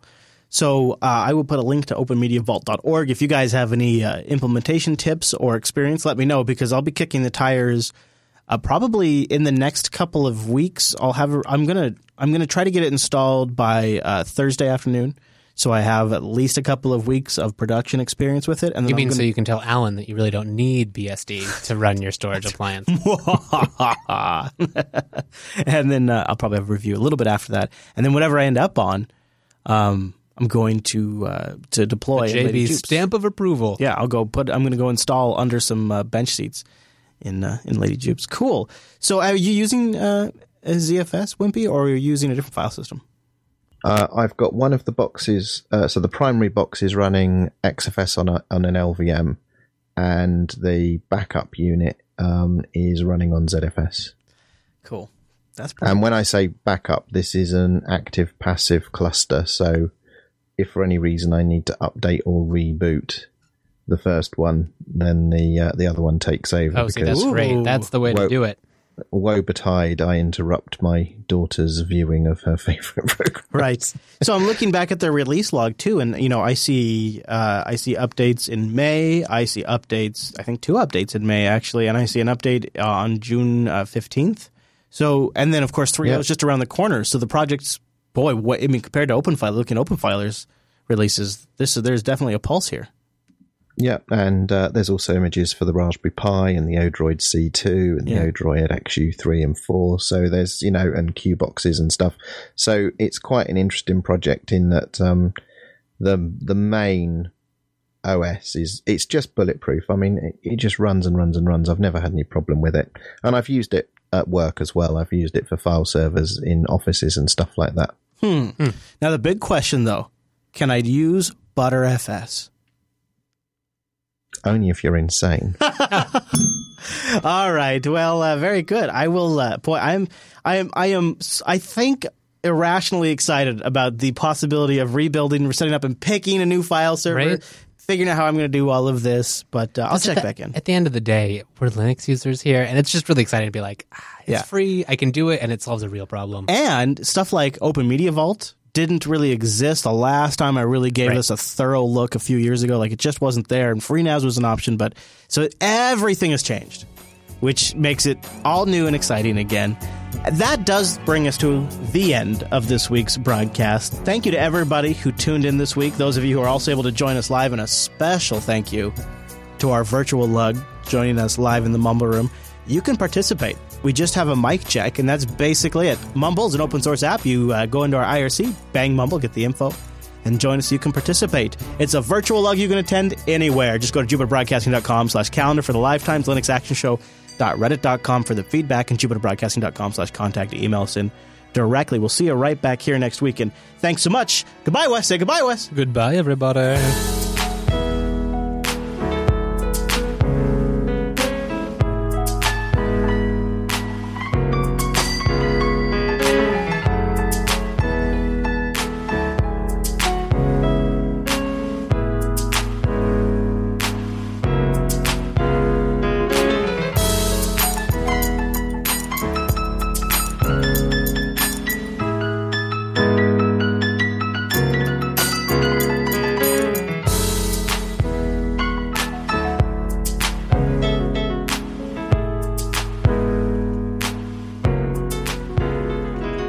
So, Ike, you're traveling up to the Pacific Northwest?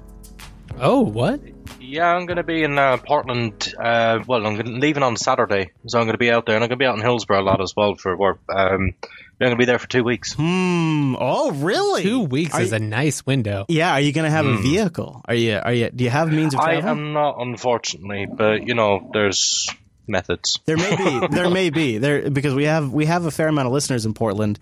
Because here's the thing, Wes, is what do you think? The JB1 Studios from Portland, that's about a 3-hour drive? Yeah. Depends on traffic, but if we do it at the right time, 3 hours, we should be there. Yeah. Interesting. That would be fun, Ike. That would be a lot of fun. That would be too much fun. It would be really what I do a live wanted install. Personally from you. Yeah, so it's kind of the whole user story thing, isn't it? So I kind of like to get your views there and then, as opposed to like via text or remotely over the internet. So you can just tell me to my face, it's like, this is a heap of shite, you bollocks, fix it. the hardcore user test case. I see. Yeah. Wow. So how far out is that?